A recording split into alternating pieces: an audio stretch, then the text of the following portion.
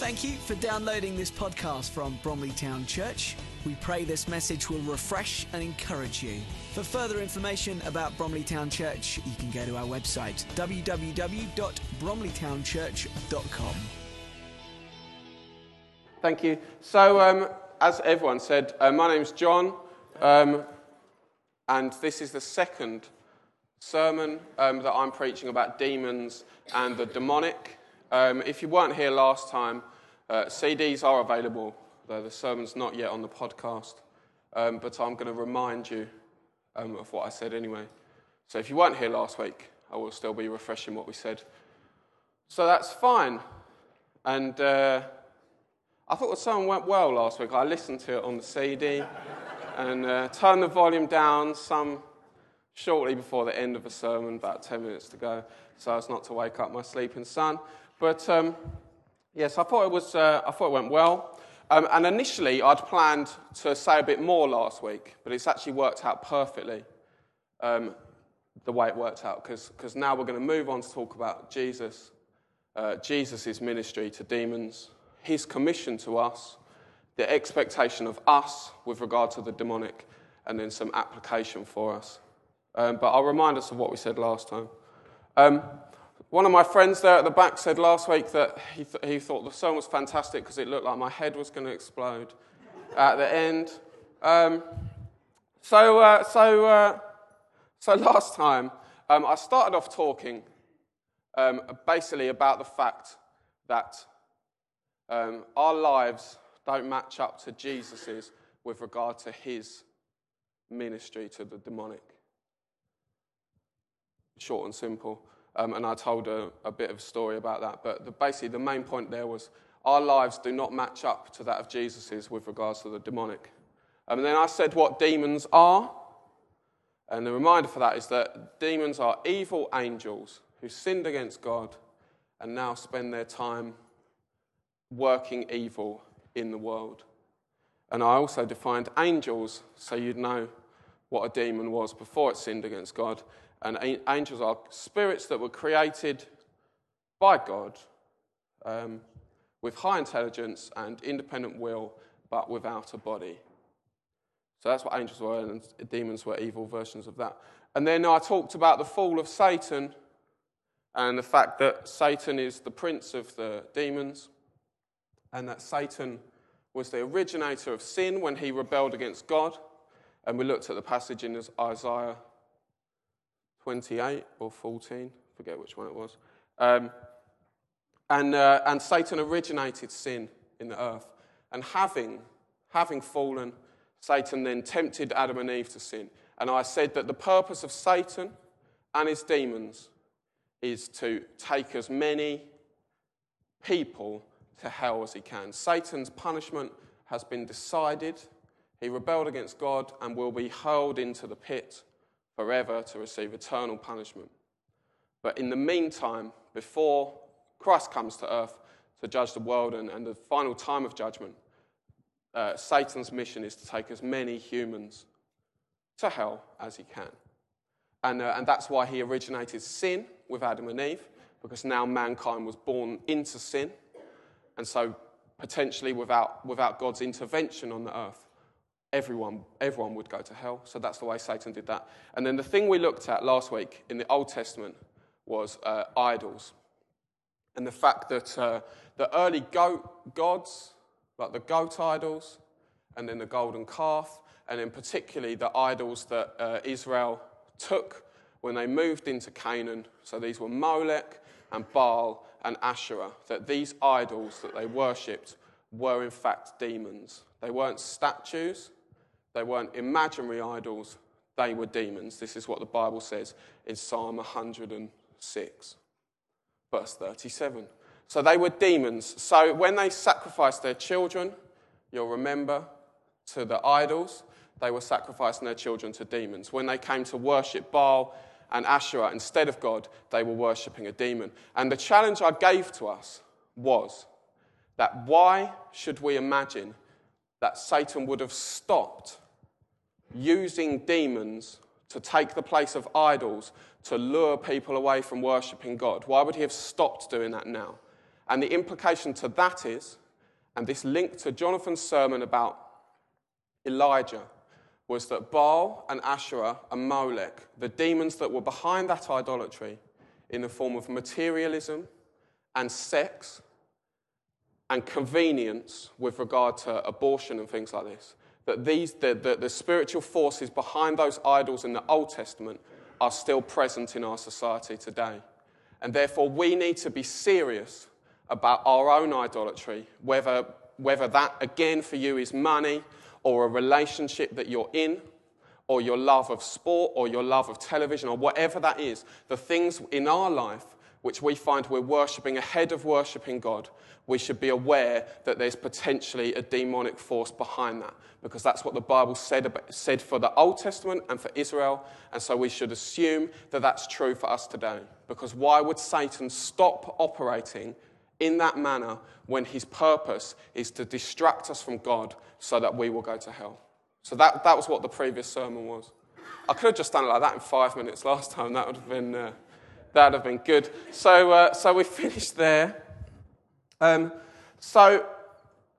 today we're going to look at Jesus, when Jesus came into the earth, and his ministry to demons, and his relationship with the demonic and so forth. And one of the key texts for today is Luke chapter 11, verse 14 to 28. And so we might come back to that. Well, we will come back to that, but I'm not going to read that out now. So we kind of saw, as we saw last week, Jesus came to the world when it was in a particular state. So we saw in the Old Testament that Satan was using his demons to encourage idolatry, to seduce the people of God away from worshipping God to worshipping idolatry. And there was demonic influence. And basically here, in this passage which we'll look at, the world is described, the world that Jesus came to is described as being Satan's palace. It's described as the palace of a strong man. So it's a palace with a strong man who is well armed, and he guards the palace, and the palace is full of his possessions. And the possessions are people who live on the earth. So this is the description of the world that Jesus came to.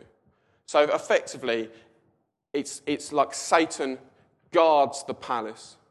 It's full of people, and he guards it with his weapons, which are sin, and the consequences of sin, which is like sickness and death and demons working in the earth. So they're working in the form of idolatry.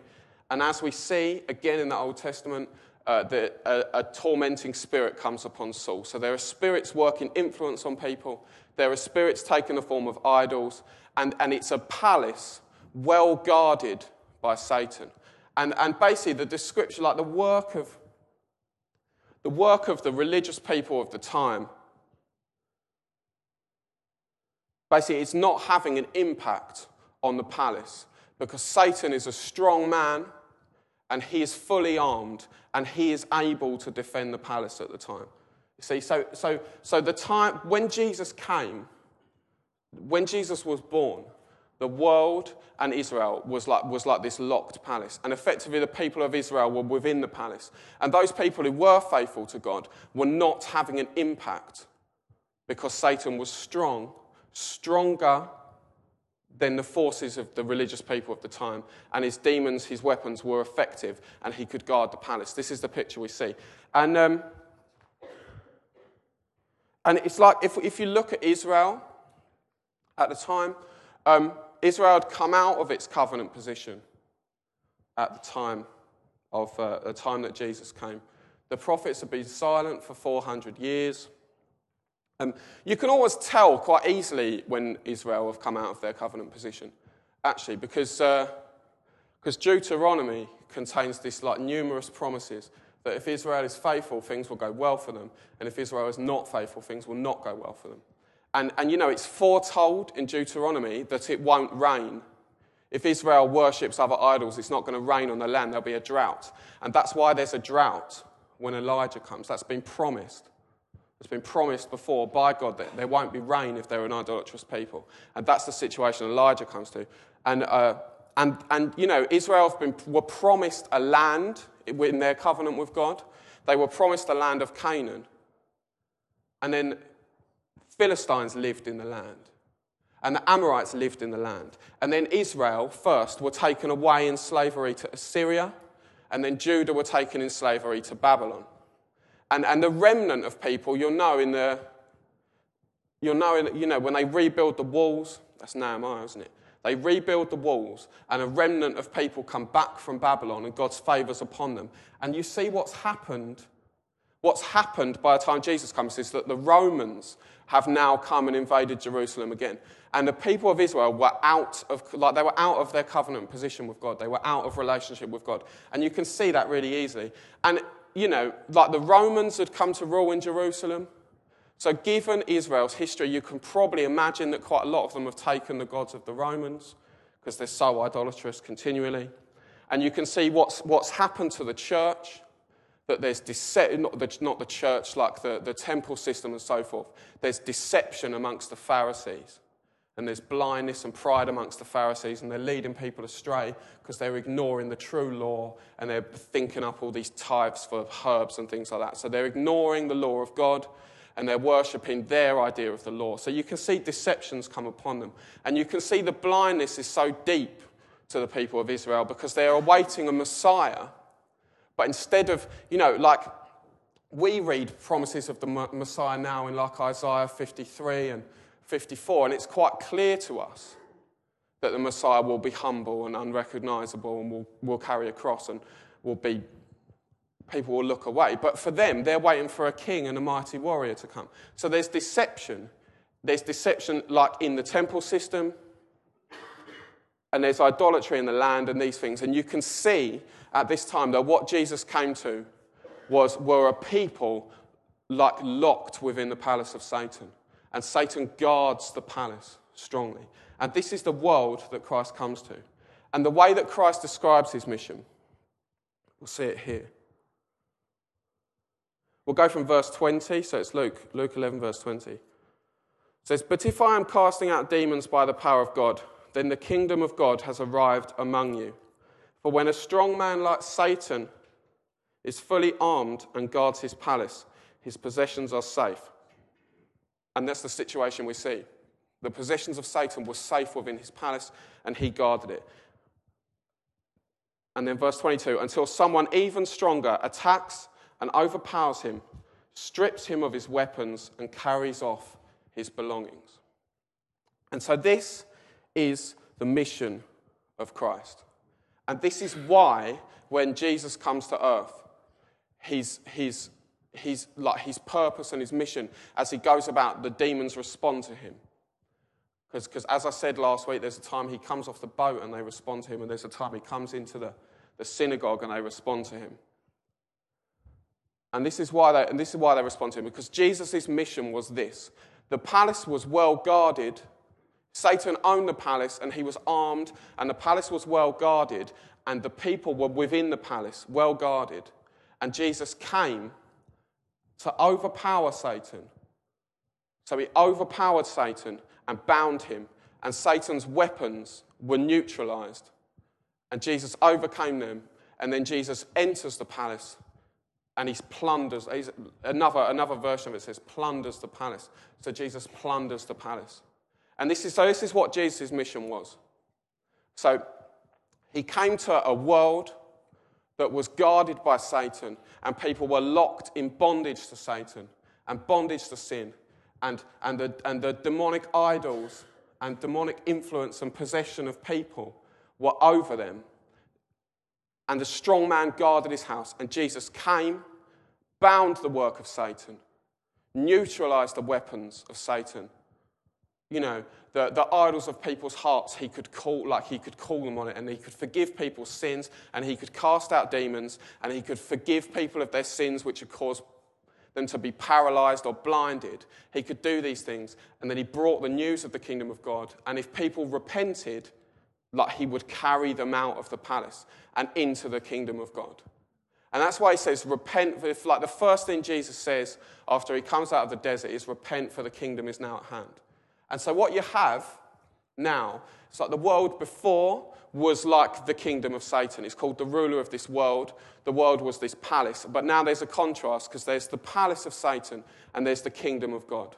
And while Jesus is on the earth, he is stronger than Satan. He has overpowered Satan.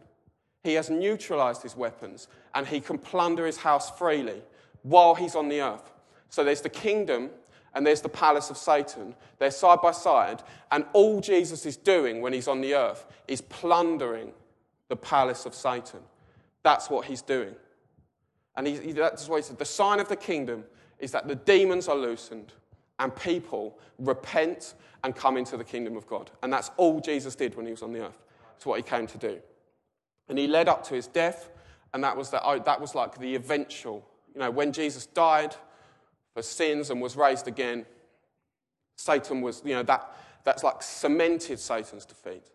However, Jesus had bound the strong man at the very start of his ministry when he came. And while he was on the earth, he was continually plundering the palace. And the way that Jesus did this, the way Jesus overpowered Satan, we see, was when he was tempted.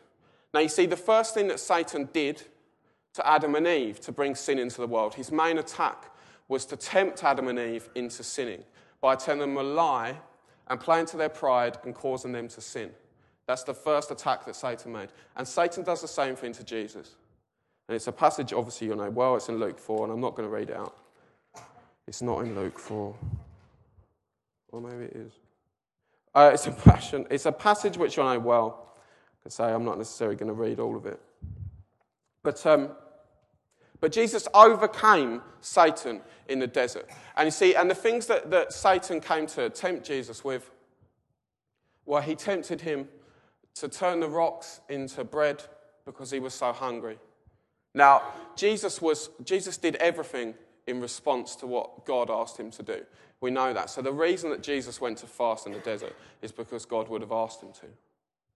And so the temptation here was obviously to put what Jesus perceived as his own needs ahead of what God had asked him to do. So that's the first temptation, and Jesus resisted that. And then the second temptation is that Jesus will receive all the kingdoms of the world if he bows down to worship Satan. And so that temptation is that Satan can seduce us to worship other things or him or other idols for our own profit. And Jesus obviously doesn't do that either. And then the third temptation is that Jesus could jump down from the temple and put God's power to the test. And so he would be testing God, and that's against the command. So it's that he can seduce Jesus into like testing the promises of God, or disbelieving the promises of God, or breaking the promises of God. These are the temptations, and Jesus resists all of them. And having overcome those temptations, you can see this is the first time that someone came since Satan began to deceive Adam and Eve. His deceptions and his lies are overcome. So he was a murderer from the beginning. I said that last time. He was a liar and the father of lies. But Jesus can't be swayed by these lies. He's not swayed by these lies, and he stands firm. And the strong man is overpowered.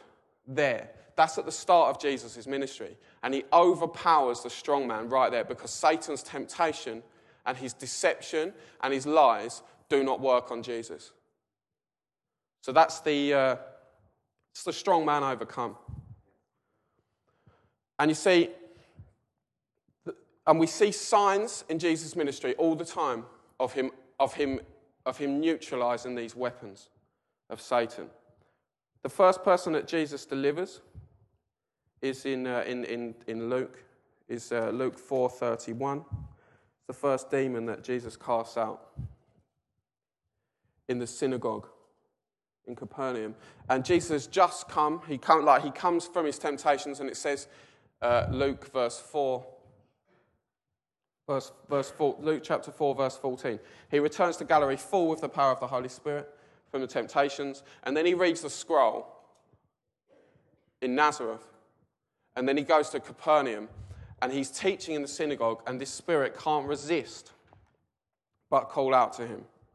And in verse 33, once when he was in the synagogue, a man possessed by a demon, an evil spirit, began shouting at Jesus, "Go away, why are you interfering with us, Jesus of Nazareth? Have you come to destroy us? I know who you are, the Holy One sent from God." Jesus cut him short. "Be quiet, come out of him," he ordered. At that, the demon threw the man to the floor as the crowd watched. Then it came out of him without hurting him further. So that's the first time Jesus delivers a demon. And he does this repeatedly. And there are numerous times, like I say, like there, Jesus is teaching and the demon starts calling out who he was. And this happens later with the Gerasene demoniac. Jesus gets off a boat and the demon starts to come and starts to plead with him not to cast them out and not to torture him. Jesus had complete authority over demons. There's not a time, you don't see a time with Jesus where someone is possessed by a demon and Jesus comes and struggles in prayer to overcome against the demon. That's not what happens. He comes and they obey him because he has complete authority over them. So he has as you saw there, verse 14, he's full of the spirit of power and he has this authority, and the demons, they have to obey him. There's a bit later on, talks again in chapter 4, and it's verse 14, and they bring lots of people to him and the demon-possessed. Many were possessed by demons, and the demons came out at his command, shouting, "You are the Son of God." And the demons cannot withstand the power of the Holy Spirit and the authority which Jesus carries as the Son of God. You understand this? All the demons, they just have to respond to him. Some of them have to cry out to him and beg him not to cast them to the pit right now. Such is the power he has, such is the authority he has. They call out to him. They cannot withstand his power. This is the truth. The weapons they're completely neutralized. They're completely neutralized. That's how he neutralizes them. And then there's the plundering of the house. And so Jesus' mission, as we know, he calls for people to repent, and he frees them from their sickness and from the influence of demons in their lives. And he calls them to a genuine repentance because the kingdom is at hand. He says, repent from your ways and follow me. And it's that repentance, that call to genuine repentance, and people leaving the house and coming into the kingdom. That's his message. So we see there, he binds the strong man. The weapons of a strong man are completely neutralized. There's nothing they can do. And he plunders the house. Okay? So these are the things that Jesus did. So this was his mission. Now, he commands this mission to everyone, to his followers. This is what he does. There's numerous times that Jesus makes it very clear that the mission he's been doing on the earth, he is now passing down. In Matthew chapter 10,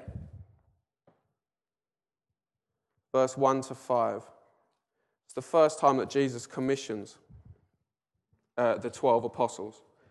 And they're told to go to all of Israel, not to go to the Gentiles or the Samaritans, but to go to all of Israel. And they're told, go and announce to them, the kingdom of heaven is near. Heal the sick, raise the dead, cure those with leprosy, and cast out demons. Give as freely as you have received. And in verse 1, he gave them authority to cast out evil spirits and to heal every kind of disease and illness. So you see, Jesus is the same authority Jesus had to command demons to leave people, to stop influencing them, to stop possessing them. That same authority, Jesus gave that to his disciples. And then Luke 10, Jesus now chooses 72 other disciples. And then verse 17, When the 72 disciples returned, they joyfully reported to him, "Lord, even the demons obey us when we use your name." And Jesus replies in verse 19, "Look, I have given you authority over all the power of the enemy, and you can walk among snakes and scorpions and crush them."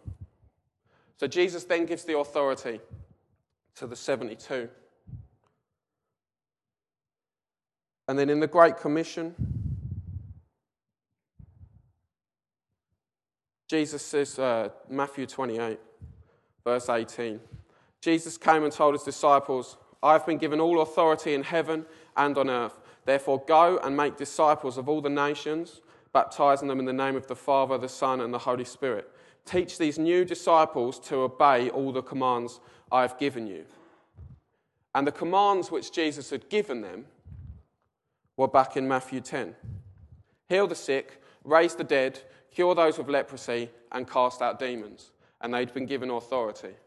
So all those who have been discipled by the early church, so the church throughout the ages, has been given this same commission that they were. Heal the sick, raise the dead, cure those with leprosy, and cast out demons. And then we see in the early church this same authority and the same power and the same mission being fulfilled. So Acts chapter 8, verse 7. Philip was preaching in Samaria. Many evil spirits were cast out, screaming as they left their victims. And many who had been paralyzed or lame were healed.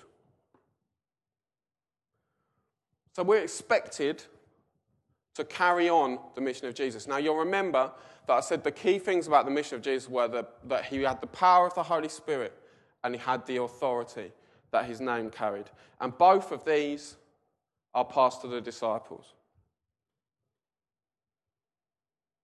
So Jesus walked in the power of the Holy Spirit, and then he promises it to his disciples. And there's Luke 24, verse 19.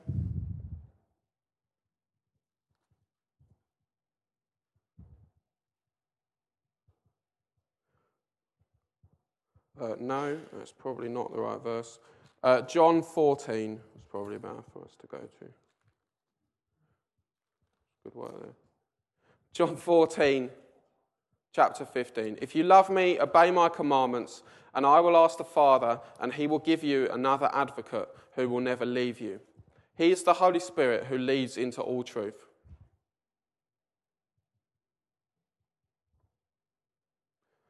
And we were given the same authority that Jesus had. So Hebrews chapter 2, verse 4. You don't have to look all of these up. God confirmed the message by giving signs and wonders and various miracles and gifts of the Holy Spirit whenever he chose. No, it's verse 14. Good work, John. Because, I'm not going to read that one out. Right, it's going well here. We're going to ignore that. So you understand. Okay, so we have the authority when we use Jesus' name. The same authority that was passed to the disciples has come to us. And the same power of the Holy Spirit that Jesus walked in. And it's what we need to understand about, I think, because Jesus was fully man and fully God. We know that.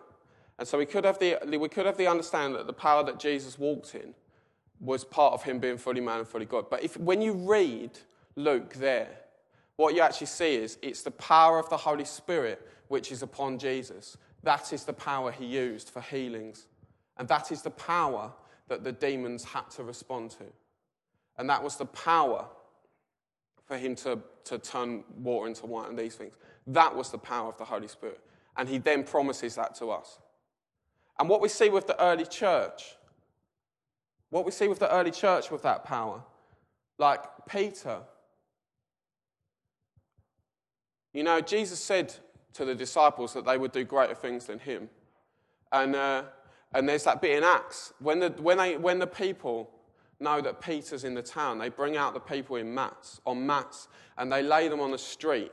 And when Peter walks along the street, his shadow falls over the people, and they're healed by his shadow. And then later, it's like a piece of cloth that Paul touches, and people are healed by by the pieces of cloth.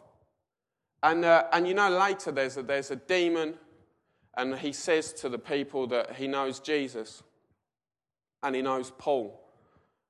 And so Paul had the same level of authority to the spirit, to demons that Jesus did. The same authority. And Peter walked in the same power that Jesus did. The same power and the same authority.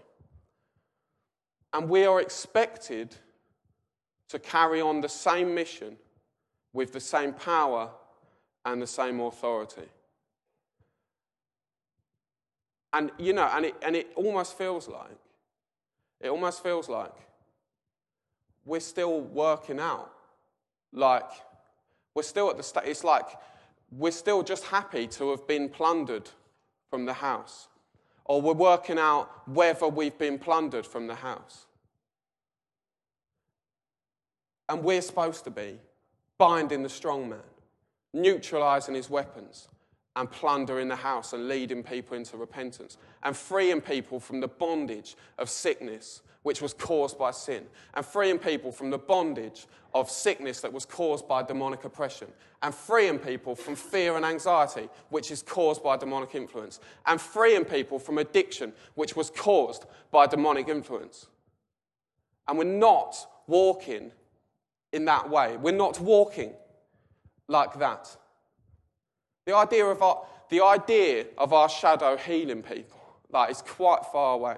As I said last week, the idea of us walking down the street and a demon-possessed person calling out to us not to torture them, or to allow us to go into a pig so as not to be sent to the pit, it's quite far away. And I want to look at a few reasons why we're not overcoming in the way that we should be. And I don't necessarily envisage this morning as me giving the list of points and then us straight away applying them and then us walking outside and suddenly being in a new way, because these are things we don't necessarily have an answer to and stuff like that.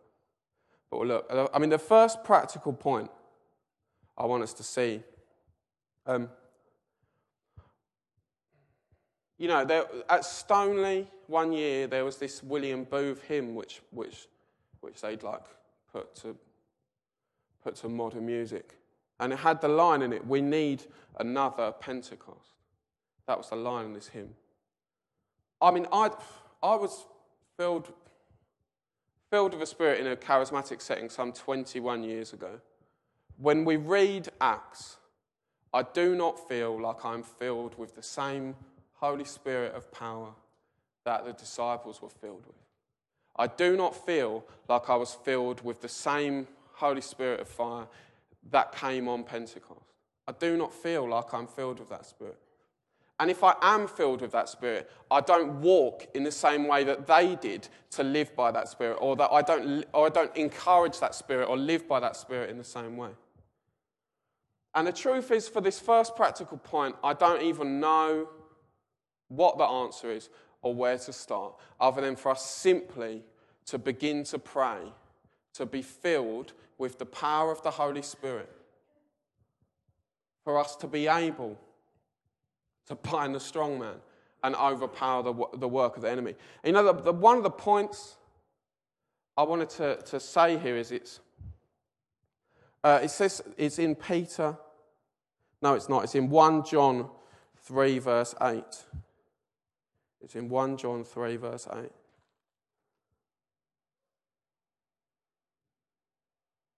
No, it's not. The ones I've written down here are terrible. Right, you have to forgive me. Right, verse is this: resist the devil and he will flee from you. Resist the devil and he will flee from you.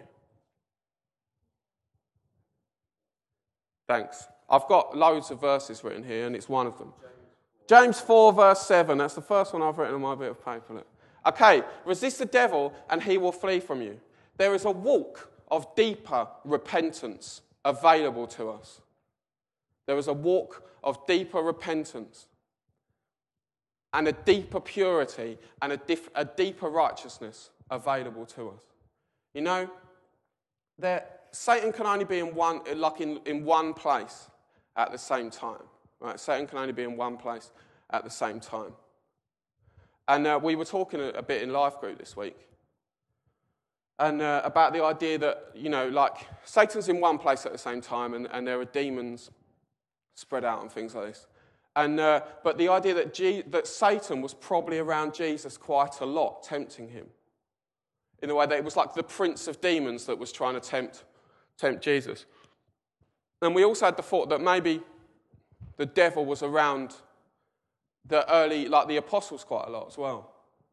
And so when Peter said, or James said, resist the devil and he'll flee from you, that's because like the level of temptation and seduction that the enemy was trying to bring against them was such that it was Satan himself who was coming to tempt them. He wasn't just using a minion to come and tempt them. It was Satan himself trying to tempt the apostles. And what they said from their experience was, resist the devil and he will flee from you. Through the power of the Holy Spirit, there is an ability to resist temptation and walk in righteousness and not sin. There is a walk of righteousness that we haven't grasped. There's a verse in Peter, and it says, when you've suffered physically for the gospel, you are finished with sin. You are finished. He who suffers physically for Christ has finished with sin. And you kind of think, well, what does that mean? The walk that the apostles experienced, filled with the power of the Holy Spirit, was that they didn't compromise over sin. There was, you know, I think we have an understanding that we will sin an amount, and that it will be good for us to sin as little as possible and reduce the amount of sin that we have and do good the rest of the time. And we know that our sins have been paid for at the cross and that our sins will be forgiven. But what Jesus did was he denied the temptation of the devil and he stood firm against it and he did not sin. And the power of the Holy Spirit that was in Jesus has been given to us. And so when we stand in that spirit, we can resist all temptation and not sin. I feel like that is something that is sorely missing from my life. And you know what Jesus said, repent, for the kingdom of God is at hand. That word repent means stop doing. Like stop doing what you were doing and never do it again. How often do we repent from a sin? How often do we repent from a sin? You know, you might have stopped smoking and you never smoked again. But if you had a problem with swearing and you repented for that, you might think you were doing well if like you only very occasionally swore. You see what I mean? That's not what this is. That's not what the power of the Holy Spirit enables us to do with temptation. We can stand firm against it. When we live by the Holy Spirit, there is a power to resist all temptation. The power that Jesus the temptation that Jesus resisted through the power of the Holy Spirit was that he would effectively be recognized as the ruler of all the kingdoms of the world. And he resisted that temptation. Do we think we've never resisted a temptation as strong as that? Ever. And the strongest temptations we face, like we cave to them because we do it in our own strength. And we don't rely on the power of the Holy Spirit there. You know, it's almost like it's the Holy Spirit which allows us to walk in genuine repentance. When we received the Spirit by believing that Jesus died for our sins, that Spirit made us new and enables us not to return to the former things and not to sin again.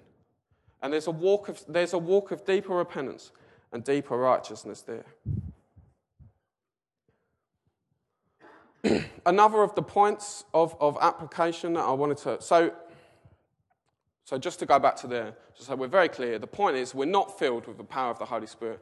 And the answer to that, I don't know what it is, but we need to seek God by ourselves to pray for that.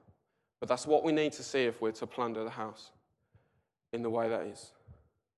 The second point for application is prayer and fasting.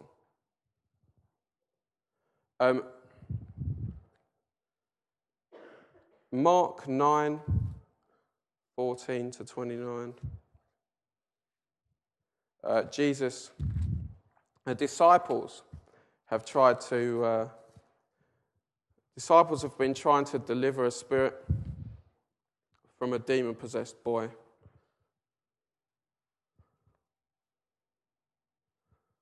The disciples say, verse 28, afterward, when Jesus was alone in the house with his disciples, they asked him, why couldn't we cast out that evil spirit? Jesus replied, this kind can only be cast out by prayer and fasting.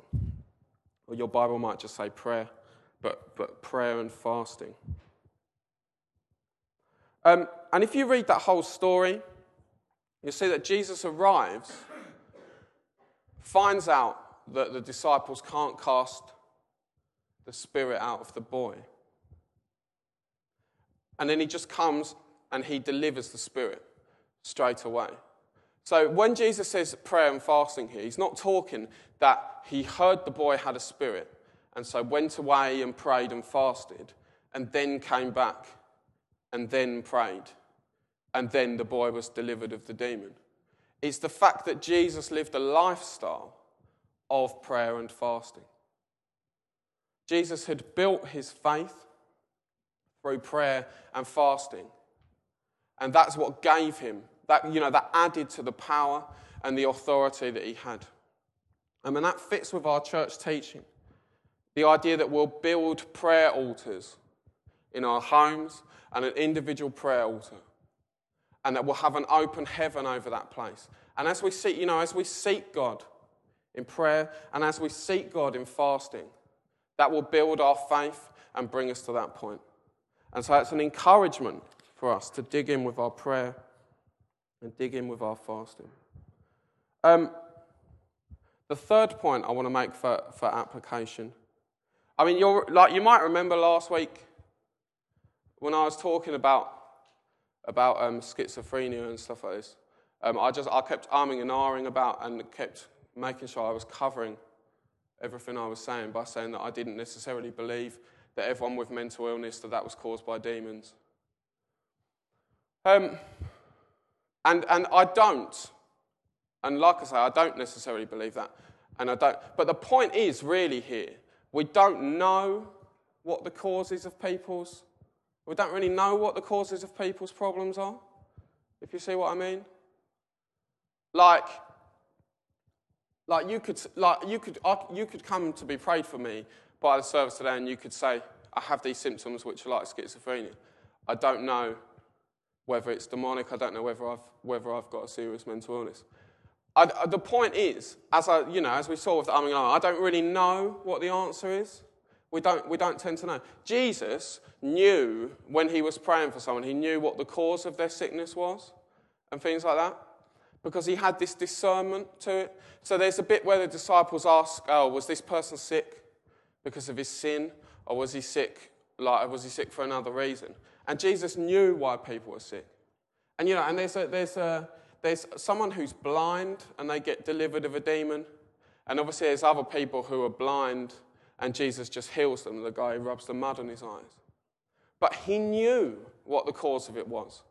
And that ability to discern what's going on in the spiritual is a spiritual gift, which we're to discern, which we're to be eager for. Romans chapter 12 lists what the spiritual gifts, and one are that we discern the message of the Holy Spirit and other spirits. So there's a spiritual gift to discern what's going on in the spiritual and to understand what that is. So when I was standing there talking about the fact that I don't know whether this thing was is that a mental illness or is that a demonic thing, we don't really know. The truth is Jesus did know because he had discernment, and we should eagerly be hoping for more discernment. We should know what the situation is with people. We should know if someone's sick because of unconfessed sin. We should know whether someone's sick because of demonic oppression. Or we should know whether someone's sick because Jesus because God's allowing it prior to their healing. And then the fourth point I just wanted to look at was just this idea, as I mentioned before, of us wanting to return to the palace of Satan. You know, because we were in the palace of Satan, as I described earlier. We were in the palace of Satan, in bondage to sin, or in bondage to demonic influence of these things. We were in that palace, and Jesus plundered us, or people that Jesus had commissioned in the form of the church plundered us by preaching the good news of the kingdom to us. And the reason that we were plundered from that kingdom was that we should stand with the authority given to us by Jesus. And we should exercise the power of the Holy Spirit promised and given to us by Jesus. And that we should then bind the strong man, neutralize his weapons, and plunder the house by preaching the good news of Jesus' death and resurrection. And that when people repent, they can come into the kingdom and be freed from that bondage. That's what our mission is. And I do wonder how much time we spend simply returning to that kingdom and dabbling and being half in and half out. You know, we were freed from the world, and we were freed from that bondage. And our purpose is to free others from it. It's not to work out whether we've still been freed, or to work out whether to keep returning there. If we prefer the world to the kingdom of God, we're just so far away from the purposes that we should have. And it's exactly like the Israelites complaining about not having cucumbers and so forth when they're in the desert. We wish we were back in Egypt. We live a life where we wish we were back inside the palace or the kingdom of Satan. Exactly like the Israelites wishing they were back in slavery to Egypt. Our purpose is to plunder the palace of Satan. We've been given the authority, that authority of Jesus that the demons could not withstand. We've been given the power of the Holy Spirit, which was the power that allowed Jesus to heal and was the power that demons couldn't respond to. Been given the power to neutralize the weapons, and we've been given a gospel that brings freedom to people in bondage. We've been given a gospel that shines a light to the darkness that people have. We've been given a gospel that lifts the shroud of blindness off people's eyes and will allow us to release them from the palace of Satan, from the kingdom of the ruler of this world. We've been given all the keys to release them, to plunder them from the palace, to release them from the kingdom, and instead we are working out whether we have even been freed from that kingdom itself, ourselves. We need to stop wasting our time. And we need ourselves to be free from bondage. I mean, this is the other thing which I thought, because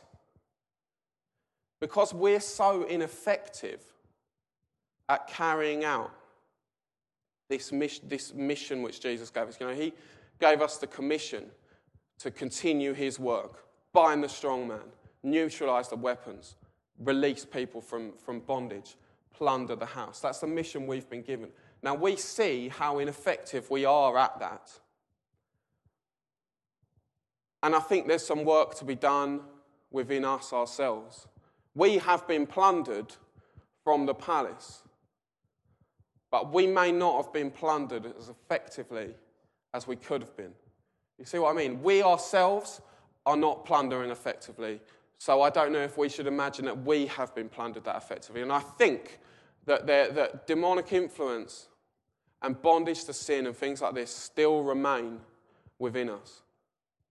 And we want to give some time this morning just to pray about things. If we look at the things which demonic influence caused in the Bible, I say there's blindness and deafness, and there's a man who's a mute, and then someone's epilepsy, and there's this kind of savage kind of madness, the guy who would be snatched and run out into the desert, and there's Saul was tormented and given fear and anxiety. These are the things that demons do there. And I was going to talk briefly from my own experience here. In 2002, Todd Bentley came and did a rally here at our church. If you don't know who Todd Bentley was, Todd Bentley is. He was an evangelist with a significant healing ministry. And in 2008, held a large-scale, what was called a revival in America, in Florida. And whilst that was going on, he fell into sin and committed adultery. And then he lost his ministry and has been in receipt of healing. But prior to that, Todd Bentley was at our church. And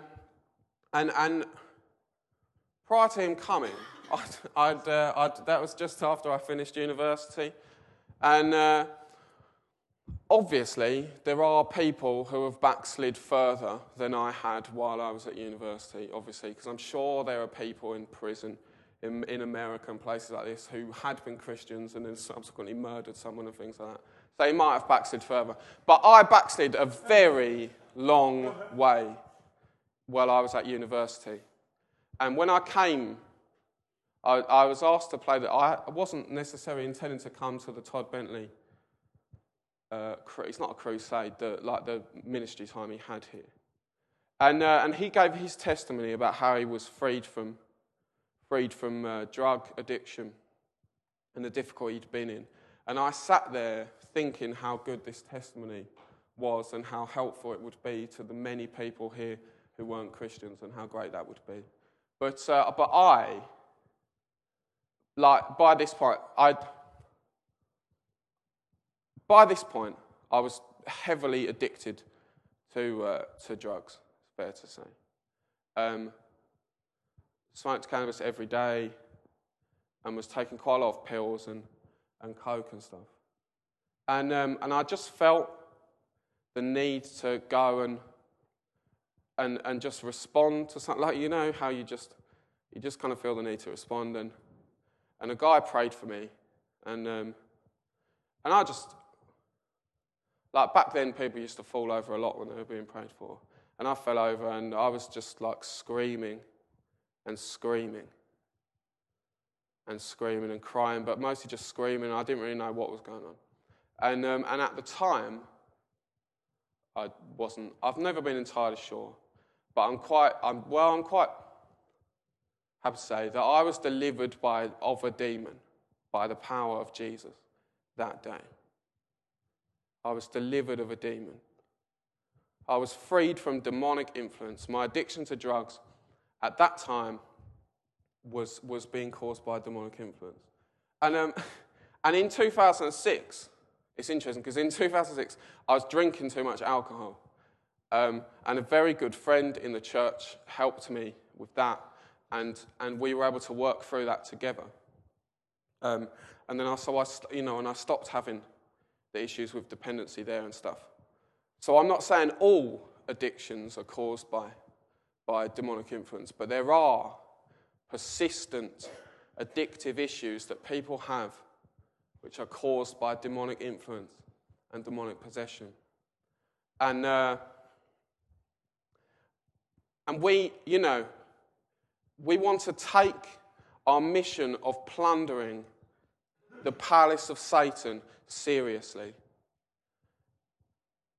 And we ourselves need to be completely free of the influence of Satan, of the curse of sin, of these persistent sins and addictions and things like that. We want to be as free as we can of them. And so I really want to urge everyone who feels that there's a situation that might apply to them to come and be prayed for this morning. You know, like I say, none of us are walking in the power of the Holy Spirit in the way that the early disciples were. And as I said, none of us are walking in that power the way that we could be or that we want to be. But we have faith in this house this morning that the bondage of Satan and demonic influence and oppression and addiction and sickness and other disorders and things like this, that we want to pray for them and we want people to be released into freedom. And the truth is, this morning, even with our little faith and with our little prayer and our little fasting, and we don't walk in the authority that Jesus has given to us, and we don't walk in the power that we've been given, but the name of Jesus, there is all authority to break all the power of the enemy, to break every hold of demonic influence, to free us from all sin and sickness in this place. And so we want to pray for anyone who wants prayer this morning, and we will pray with faith that the name of Jesus will release people into freedom in this place. Thank you for listening. If you have any questions or you're after more information about Bromley Town Church, do visit our website, www.bromleytownchurch.com.